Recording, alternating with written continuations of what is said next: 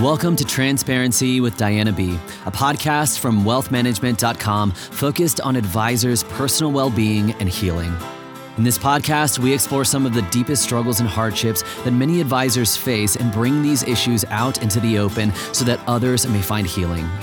Join us for this journey where we explore ways to overcome the stresses and anxieties as Diana draws from years of expertise and guest experts to manage the personal challenges of advisors. Hello, everyone, and welcome to the latest episode of Transparency with Diana B., a podcast by wealthmanagement.com. My name is Diana Britton, and I'm the managing editor of wealthmanagement.com. For those of you who are new to the podcast, each episode focuses on a personal development issue facing financial advisors and financial services professionals. Guests come on and talk to me about their journey dealing with the struggle and how they found healing eventually through that struggle. My guest today is Esther Szabo. She's the founder and CEO of Gates Pass Advisors, a fee-only advisory firm in Los Altos, California. Esther, I'm so glad you could join me on the podcast today, and thank you just so much for being willing to share your story with us today. Oh, thank you, Diane. I'm really honored to be here. It is a tender subject, but I am happy to share. Well, I won't say I'm happy to share, but I am. I'm more than willing to share my experience. It's hard to open up about such raw emotional times in your life. So Esther she also has a podcast of her own. It's called Women in Wealth, where she shares her practical and personal experiences to help other women brave life's transitions. And today she's here to share one of her personal experiences with us, which was her late husband's passing and the ordeal that led to his death. And, right now we're all faced with a lot of uncertainty, hopelessness, with COVID-19, the economy, the markets, our political system.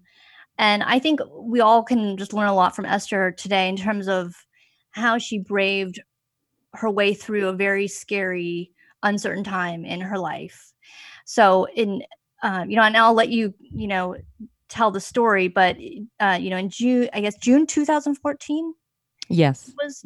She was on vacation with her husband in Russia, and he went into cardiac arrest and was in the hospital for several weeks. So tell me, start at the beginning. How did his health problems arise?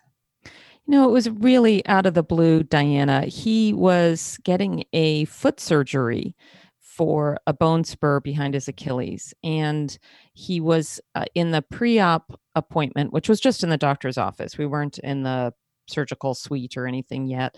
And as part of that, the doctor checked his heart and went, that's a little odd sounding. And he recommended us to speak to our primary care. And David had been very good about keeping up with his appointments, and nothing had shown up, but he went back to her. She referred him to a cardiologist, and it turned out he was in atrial fibrillation, and he was diagnosed with heart failure.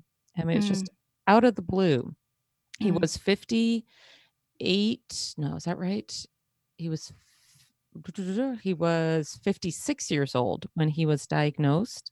And it just came out of the blue. And so tell us about how, he still wanted to go on vacation. You guys had been taking these vacations every year, right? And he still wanted to go. David loved to travel. One of the things he loved about his work, he was a technical trainer, and initially, we're in Silicon Valley, and so he'd worked for startups. And when you're with a startup, you get sent all over the place in the role that he had as a trainer to teach those who purchase the software how to use it. And he loved going all over the world. It was amazing what he would do. He would go to Singapore and just go all around Singapore, and he would go to different parts of China and then hop a train in China to go to another part of China. I mean, he just loved exploration. And I'm first generation American. My parents came from my mom from Canada, Western Canada, my dad from Eastern Europe and Hungary. And in the last years of my dad's life, and we would spend a considerable amount of time because my dad returned to Budapest, Hungary in his later years. We would often go to Budapest and then we would travel a bit around there.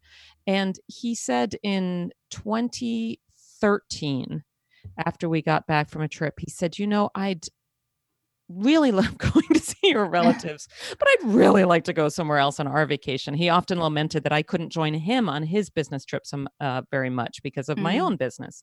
So I said, okay, where do you want to go? And his choices were either Russia or China. And he chose Russia. He grew up during the time of, the man going to the moon for the first time. And it was the Russian space race at that time. So that was his interest. And at that time, it was 2013 when we were talking about this, and his health condition had not improved. And the doctors from the beginning could not say yet, he has 2 years or 20 years, or it was just very uncertain. And so normally we would choose to just get on a plane and go somewhere. In fact, when we went to Indonesia, we went there in 2009. And after we got there, I was reading the travel books and it was saying, these are the vaccinations you should get before you go. And it's like, well, didn't do that. And for this trip, we chose to do a river cruise, and we thought that would be the safer way to go because there would be a doctor on board. And we let them know in advance. We booked it through a travel agent, which will be important later in the story. We got travel insurance, which will also be later in the story, which we had never done. But given he was not in the best of health, we tried to just insulate the risks as much as possible. And when his own mom, my mother-in-law, actually passed away from a stroke about 2 weeks before we left. Wow. That's hard too. It was really hard. Loved my mother-in-law, missed my mother-in-law every day. And it was hard for him. And he went in the week before we left on our trip, he went up to help his sister with closing up her apartment. And he came back and he had more edema. And those who have heart conditions know that one has to be really careful with edema or swelling. The heart pumps out a lot of the blood flow from the heart goes to excretion, pumping out through our kidneys what needs to be excreted out. And when the heart is weaker, then the excretion isn't as strong. And so one can hold on to fluids. And he came back, he was more bloated. So we went to our cardiologist, the day before we were to leave, just to say, is this okay for us to go? And he'll be flying. It's a long journey. And he did say, yes, I absolutely think that you should go. And we had already done a lot of pre-planning. He had to weigh every day because of this bloating issue at home, every day weigh to see if he was taking on fluid. And we had asked the cruise line, do you have a doctor? Do you have a scale on board? And they said, no, this is a vacation thing. We don't want to weigh. So we were bringing our own scale. We had been in touch with in our application, or, we'd said he needs to have low sodium or no sodium foods. This needs to be available to him because salt, retains fluid. And after we arrived on the ship, we said again, no sodium, low sodium for meals, very important. When we went to our first meal, low sodium, no sodium. Yes, we have that. And what became apparent as he weighed, and after it was basically a 2-week vacation, we were on 10 days of that. We're on the boat, 9 or 10. It became really clear that he was taking on a lot of fluid. And we again went and said no sodium, and the wait person that was waiting on us was like, what? Was confused. And we said, pointed to the salt shaker. She's like, oh. And it was like, oh no. And about 2 days after that, we were on a bus. You're on a bus with a lot of these tours. You're on a boat for overnight, but you stop in different places. Right. You get on a bus, and we were on a bus tour, and he was not comfortable. And there was a point at which they said, okay, for those, and they'd have been talked about before, for those who want to try the Moscow subway system, we're going to let a bunch of you off for anyone who wants to try. If you're having trouble walking, don't go because it's a long walk through the tunnels and all of this, but you will meet up again later. And so we had already agreed, yes, I'll do the subway, he'll stay on the bus. And in my mind, it was like, well, they're going to drop us off. We'll go through subways. I mean, I grew up outside of Manhattan, so I'm used to subways. You pop on, Right. pop off, and I thought, oh, they'll pick us up 5 stops down just so we could go, ooh, the Moscow subway system. I didn't realize that it would be a 4-hour separation, and where the subway took us was to Red Square. And so I'm walking around at Red Square and I have this horrible feeling in the pit of my stomach. I just did not feel right being separated from him. And I look around and I'm just sort of, okay, I'm here. This is what I can do. Look around. I can't control this. But as soon as that bus showed up, I jumped right on, and he was the only one on the bus, and he was semi-conscious. And there was another stop that I was going to do, and there was no way. I said, nope, I'm going back with him to the boat. And I just stayed with him and just held him. And he was just saying how he was cold and he was semi-conscious. And I just stayed with him. And we got back to the boat dock, and one of the person who was right next to us in the next cabin, his name was Paul. He was one of the wonderful people who I connected with on this trip. I said, Paul, would you please stay with David? I'm going to run and get the doctor. And he said, absolutely. And I ran to the doctor and I said, my husband is not well. I need you to come and bring, I think he's suffering. And I'd been through this before, where they get what's called pleural edema, where the fluid goes into the lungs and it makes it hard for breathing. Right. And this is not unusual with heart failure. It doesn't have to be fatal. It's not great, but I'd been through it with him here probably the year before, where I called the doctor and he said, just bring him into the hospital, keep him upright, bring him in. And what they do is they put them on heavy diuretics and flush out the lungs and, return them to normal capacity. And I just had the assumption that they would do the same thing. And what happened was I brought her on the boat and she went, it's a little blurry, but I know one of the things, she had me go and get our passports.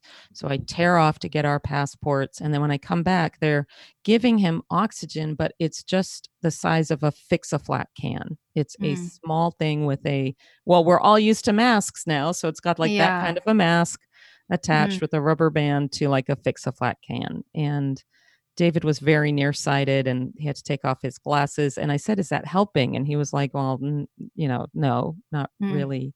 And then they sent me off again. And when I came back, an ambulance was there and he was in the back of the ambulance on a gurney laid down. And I said, he can't lay down. This is not, you need to get him up. Yeah. And that's where, again, it got blurry. I mean, I was trying to pull him up. The EMTs, I guess equivalent, were pulling him up and he just said, I can't breathe. And then he basically, I saw the color fade from his face, and it turned out they did not have oxygen in the ambulance either. And they had to wait for another ambulance. And I was just, oh my goodness, on the dock with, all these seamen around looking. And I think they're called like I think of them as like the Julie from Love Boat, but he was a steward. He was a chief steward who would tell us about the activities each day. He was there. And I said, would you please send them away? Send everyone away. This isn't a show.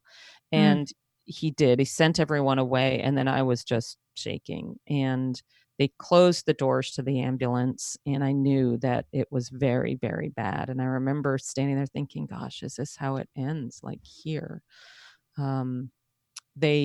Another ambulance came. I could not go with him to the hospital in Russia. It is for ICU, for very critical patients. They don't want the family there. Mm-hmm. And so I was told to go back on the ship, Mm. and I somehow got through to our cardiologist in the States, and I told Mm-hmm. him what had happened, and he goes, well, they have to let you go. It's just inhumane. I said, well, when you're in an uncertain situation in a different country and it's overwhelming and you're in shock, it's like, what's the right thing to do? So Yeah, you don't speak the language. no, I Yeah. actually did when I way back in the mid 80s, I was a engineering draftsperson, and I worked in a firm where it was a number of Russian engineers. So I did pick up some Russian then that was actually proved kind of helpful. But yes, I am no way fluent in Russian. So, I mean, tell me about those few weeks, when he was in the hospital in Russia, and you were also dealing with some financial um, problems, right? Because they were billing you for the hospital stay, and the insurance hadn't kicked in, or what? Tell me about that. Yeah, it was, I mean, that the next day I got to go see him in the hospital. The ship sent someone to be a translator, and then the hospital also sent someone to be a translator. And these very young women, were in the car going, and I'm just crying, and these very young women are like, it's going to be okay, it's going to be okay. And when I get to the hospital, one of the first things they say is, we need a credit card, because until we know your insurance situation, we have to cover for his care. And of course, I gave them the credit card, and I met with the doctors, and they had said, we've put him into a medical coma. And thankfully, because of technology, I was able to log on to his medical portal here and show them the medicines he had been on and his care record. Mm. And a day or so later, he was in a hospital that was, on a good day, it was about 45 minutes away in traffic. On most days, it was about an hour and a half each way to get there, Oh, because gosh. traffic in Moscow is horrendous. And about a day later, I thought, I kind of should check my credit card, but I'm nervous to do it because of security. Mm. And I had gotten in touch with our travel agent about what had happened, and she was fabulous. I know one of the challenges in this world, it's like, oh, with technology, you can do everything yourself, but there is nothing that can take the place of an actual human being when you're in crisis and on a Mm. trip. And I spoke with her, and I said, this is what's happening. She said, heck with security. You've got to find out what's going on. Just change your password. And when I was in crisis, and this is, I think, true for many, having just directions. I find in my practice with financial planning and investments, I work in Silicon Valley. There's many smart people around, and there's almost like this shame of like, well, I should be able to do all this, and I know technology, and I know this. And sometimes it's very helpful when we're going through times like this in the world, just to sit and talk with somebody and have, this is this is the perspective. This is why we're going this way. And it's Mm. one of the lessons I took from this. It's like, yes, just rely on somebody else. Okay, yes, it makes sense. Get on the account and see what's going on and change my password. And I did. And what I saw was that they had charged me already $20,000, 10,000 for day one, Oh my 10,000 for day God. two. And I thought, my goodness, I can't have this keep going on. I have a $35,000 limit on the card. I don't know, I could get it increased, but I can't keep paying for this. And so I had to coordinate, tell the hospital, find someone at the hospital that I could talk to about the billing. Because of Facebook, which I wasn't a Facebook person before this trip, but through Facebook and letting people know what was happening, one of my friends said, oh, she was in H, she was her career was in HR. She knew the head of HR at David's company. And I needed to talk to David's company to let them know what had happened and say, we won't be home and he won't be back at work. And through her, she connected, and like on day 3, which was also the first day not being on the cruise, was able to connect us and get the insurance going to cover that, and then refund the money back to the card, or a certain amount of money back to the card. Mm. And so at one point your profession kind of kicked in, right? You're planning, you're being a financial advisor, doing the logistics. That sort of kicked in for you, Absolutely. right? Yeah. I mean, first it's like you're just in shock, and I couldn't eat. I mean, I couldn't eat really for the first week. And my cabin neighbor, Paul, and his wife, Sylvia, she was like, they're British, and she was like, come on, Esther, you've got to eat for David. And I would just, it was just awful. Oh And gosh. then I would say, okay, one of the things before all that happened, it was just the people on the ship that we had befriended. And because we were near the end of the cruise, it was time to pack up. And we had a 2-day extension planned afterwards. So we weren't just planned to leave right away. And I was faced with this packing up all the suitcases. And I just, so much of the time of finances, personal finances and investment, because of the reasons I just mentioned, people are reticent to ask for help. They're reticent to say, what do you think? Because again, people, I'm supposed to know everything. And that's probably the first thing, was to say, let me ask people for help. I'm also a woman in recovery. I've been sober for over 30 years. And so that's still a tenet. You got to ask for help to get through the tough times. So I went to another woman that I had met, who was obviously a mover and shaker type of person. She was a fundraiser in her career. And I said, would you please help me pack David's suitcase? I'm having a hard time doing it by myself. And thank goodness. I mean, that is one of the lessons I've learned from this, is how important it is to ask for help, because the goodness of people and being present to others' goodness when you're in a state of shock, panic, grief, loss, terror is so helpful in just moving on to the next step. She helped me pack things up. Another woman on the ship who I had met, who had lost spouses in the past, said, be careful. It was on the last day when everyone's leaving, everyone's loading onto buses to getting onto the plane or wherever they're going next. And slowly the ship is emptying out. And she and I sat for a little bit, and she said, be careful. The next week, 2 weeks, month, you're in shock. Be careful with where you're going, what you're stepping. You don't want to trip or hurt yourself. And that has also stayed with me. Like, be where my feet are, pay attention. And that was one of the first things. The next was when I ultimately, I went to the hotel next where we were staying, and there it was dealing with the financials, letting people know. I mean, I'd let my sister know right away what happened. And David's work, and reaching out to others who I trusted, and said, would you please, I'm going to give you my passwords to the credit cards. Would you please check and make sure nothing untoward is going on? And then during a couple from the cruise was staying in that hotel, and I said, could I hang out with you? Lucky them, this woman in pain, but could I stay with you for meals? Could I just connect with you? Because it was so, you needed some connection. Yeah. Yes. And connection is another thing that's really important during times like this too. Stay connected. Don't isolate, because our brains can spin all sorts of terrifying stories. Absolutely.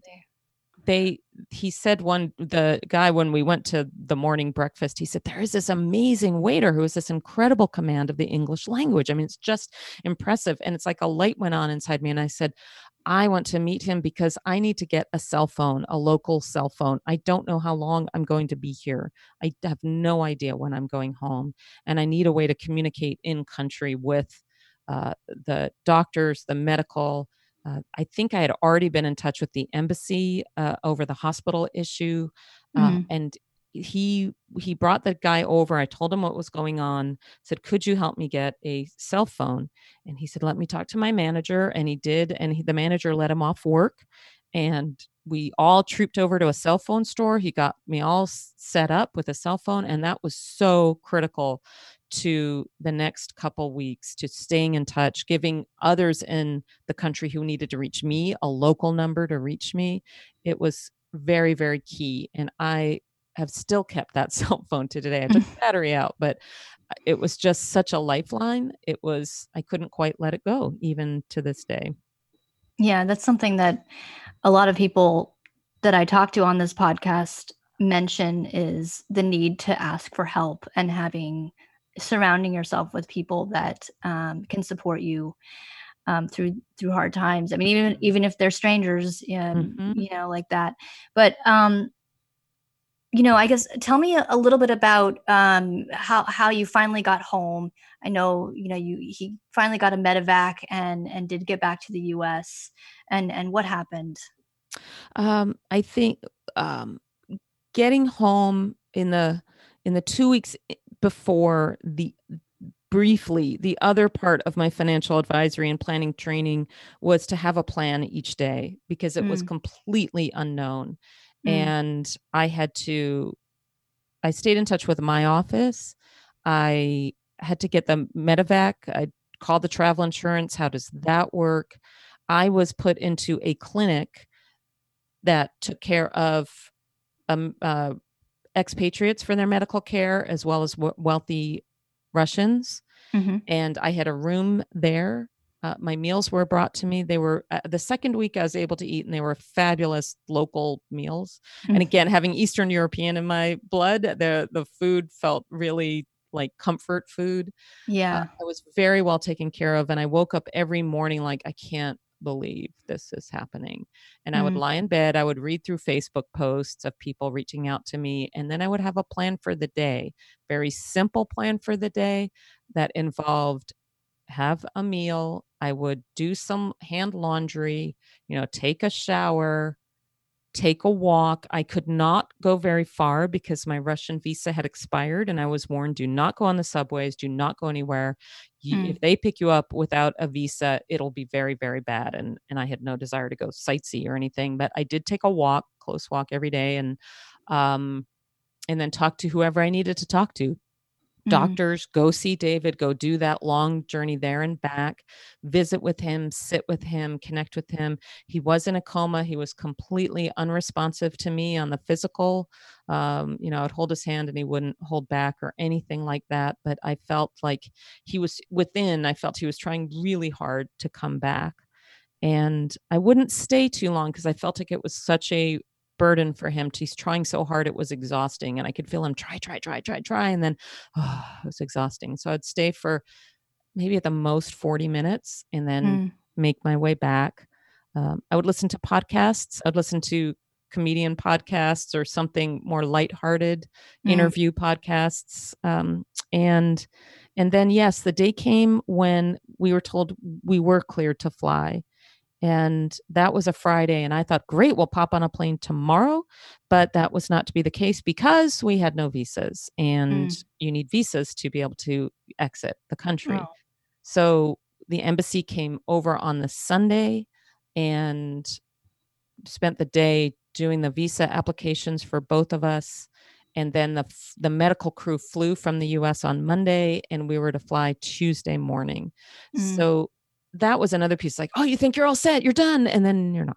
Oh, yeah. And so coming back, even that morning, that Tuesday morning, um, the night before, I had to figure out what to do with all our stuff because you're on a medevac plane. You can't carry lots of luggage back. Yeah. So I was on with DHL, DSL is Yeah. something else, DHL, and just everything. It was logistics, logistics, logistics, Yeah. logistics to the end. And that morning, we met up at the hospital and the ambulance was there. They loaded David up and then we're all waiting. And I said, well, why are we waiting? And they said, well, we can go, but we're waiting for your ride to the airport. But we really should not wait too long because they're using up fuel to keep all the respirators going and all the equipment. And I said, just go to the airport. I will figure it out. Just Mm, go. And then, there goes the ambulance and I'm left by myself outside at this gray day. Russia mm. is very gray. I will let you know, Russia is very gray, even in the summer. And I'm standing there going, well, I sure hope this works. But Mm, my ride comes and I used that cell phone because he didn't take me to the right part of the airport. mm. He took me to the place where the private planes go off from. And I thought, good, we can go. But no, it was probably another 5 hours wait there. Oh And gosh. then they loaded David up. I went through the exit with the visa check and all of that, got on the plane, started up, and we took off, and I was like, oh, good, that's over. And then boom, we hit like this air pocket and dropped precipitously. And I went, oh. And they said, that's okay. That happens. That's all right. I mean, I'd never been in a small plane like that and hit an air pocket. And they said, it's okay. And it was a 24-hour flight. Because it's a small plane, you have to refuel frequently. And so we flew Moscow to Ireland to Nova Scotia to Rochester, Minnesota to San Jose, California.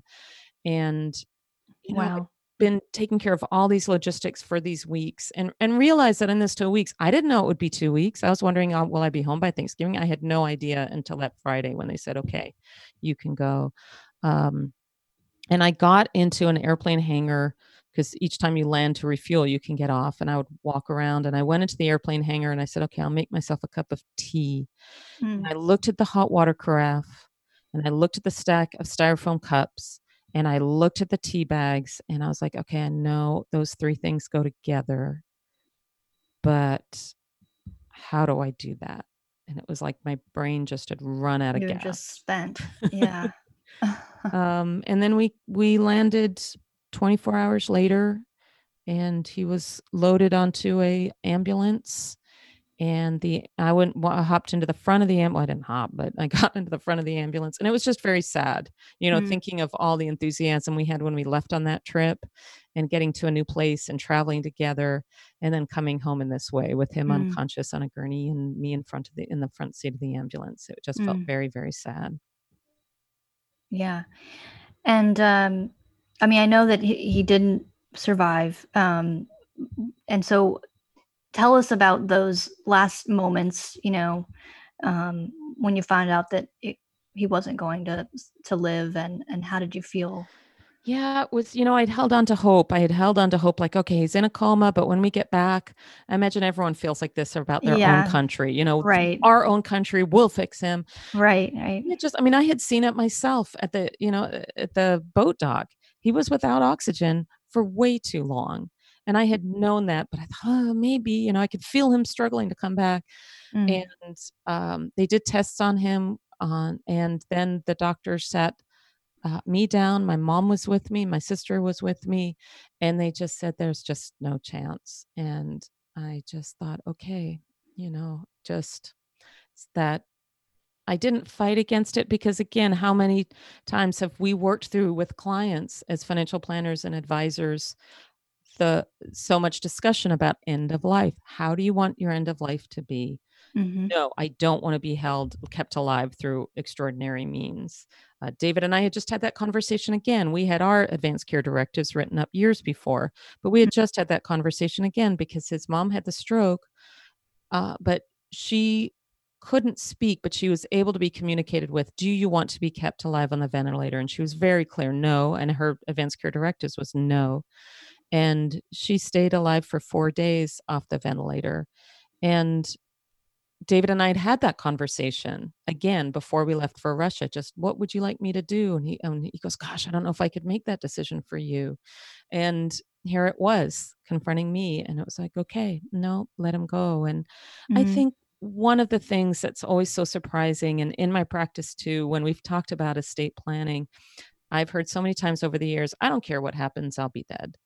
Or people say, we plan that people live till age 100, and they're all like, oh, I hope I don't live that long. It won't be that long. And there's, I think, a bit of a perception that once one is ready to die, you just die. And the body is amazingly resilient and strong. And even though he'd been through this ordeal, even though he'd been on a ventilator, it's not like they remove one from a ventilator and one goes. I mean, they removed his pacemaker, removed the ventilator. And I really thought that, okay, he's going to go. And 6 hours later, he was still alive.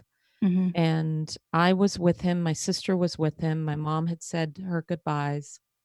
And I just felt it was very peaceful with him.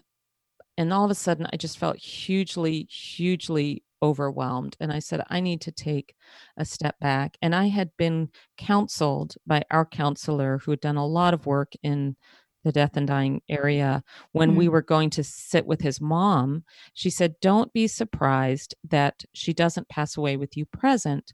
Often they need for you to leave in order to pass because they want to stay with you. And we did step away for a cup of tea, and it was probably 10 minutes later, I got the phone call in the hospital that he had passed, and we went back up, and it was all very, very peaceful. Yeah, I mean, just listening to your story, it's so it's I'm just enthralled with it. I mean, it's hard to keep a dry eye listening, and I think about my father's passing as well. I wasn't in the room when he passed away. He had cancer, and he had been alive for days before he finally, everything shut down, I guess. But I wasn't in the room, and I don't think anybody was in the room either. It's but gosh, it's hard. I think for all those people right now where they can't be with their loved ones at all. Yeah, my goodness. My mom is staying with us right now, and she's 96, and she keeps saying, why am I with you? And we tell her about the COVID again. And we just say, if you're in the hospital, we can't visit you. And if you pass away, it'll be by yourself. And it's just I just feel for those people. And it's happened in my family since this has happened. So it's difficult. Yeah. Yeah. I mean, I just wonder, how did your experience, because you've really moved on with your life, and you're still, doing great things and working with women. And how did your experience through this, shape who you are today and help you, to move on with your life and work as a financial advisor? Because I know for my mother, it was very, very hard for her to move on with her life and move on to the next chapter. And so I'm wondering, how did that whole experience shape who you are? Yeah, I think that'll be something I'll be answering for many years, as each thing goes by. I mean, I was 49 when David passed. He was almost 59. And it's just I'd certainly counseled and worked with women before this in my practice, and going through it, it's geared me a lot more towards women in transition, navigating this. It's made me more humble in terms of, again, just continuing to reach out for help, how important and critical that is.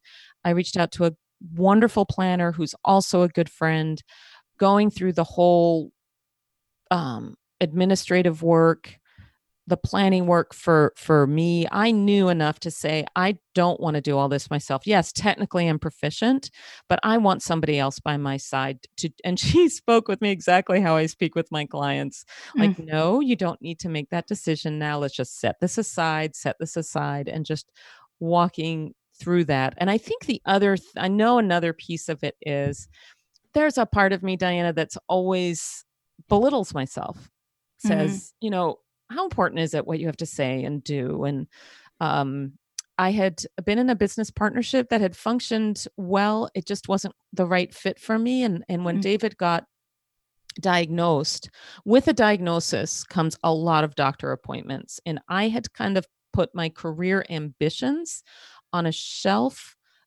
because of how I was navigating the partnership, as well as David's illness. Took care of my clients, loved my clients, but beyond that, I was like, okay, we're on a static place here. When he passed, it was really clear to me as, this is not a dress rehearsal. I don't know,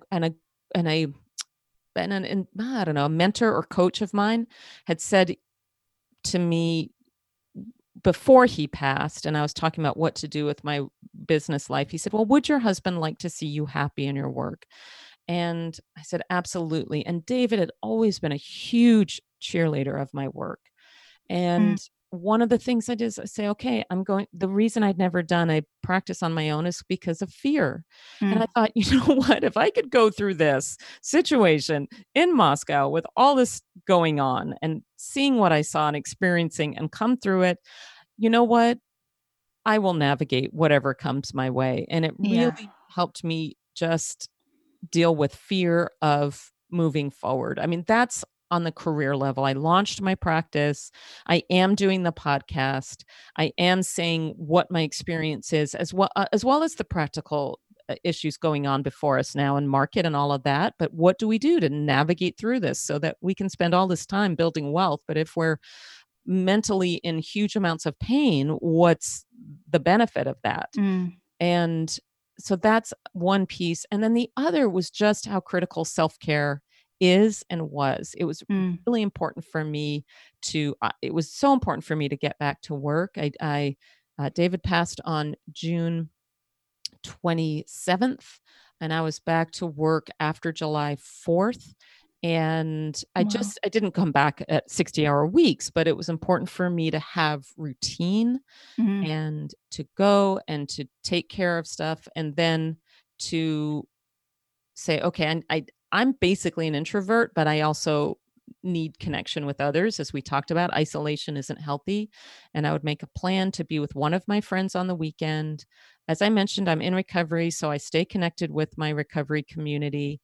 And I think what it's done is just that whole philosophy, if it's not a dress rehearsal.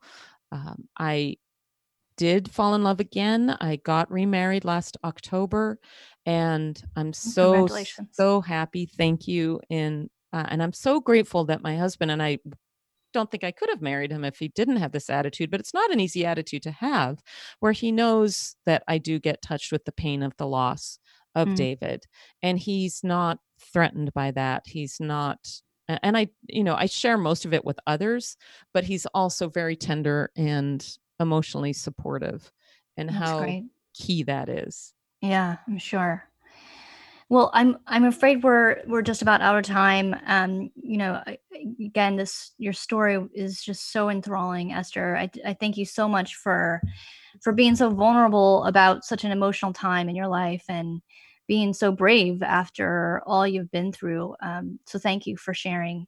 Well, Diana, thank you for your tenderness. And it truly is. There's behind me, there's a whole team of people, and it's not just me out there being brave. It's just the reflection of all the love and kindness and support I've received throughout the journey. So thank you so much. Yeah. And if you'd like to reach out to Esther Szabo, you can reach her at gatespassadvisors.com. Click on the contact button on her website there. You can also listen to her podcast, Women in Wealth, on gatespassadvisors.com. And this information will also all be in the show notes. If you have a struggle yourself and you wish to share your experiences and help others in similar situations, please feel free to reach out to me at transparencywithdianab@gmail.com. I'd like to thank you for listening to Transparency with Diana B. If you've not subscribed to the podcast yet, please click the subscribe now button below. This is Diana Britton reminding you that where there's healing, there is hope. We'll see you next time. Thank you for listening to the Transparency with Diana B podcast. Click the subscribe button below to be notified when new episodes become available. The information covered and posted represents the views and opinions of the guest and does not necessarily represent the views or opinions of wealthmanagement.com. The content has been made available for informational and educational purposes only. The content is not intended to be a substitute for professional advice. Always seek the advice of your healthcare provider with any questions you have regarding your particular situation.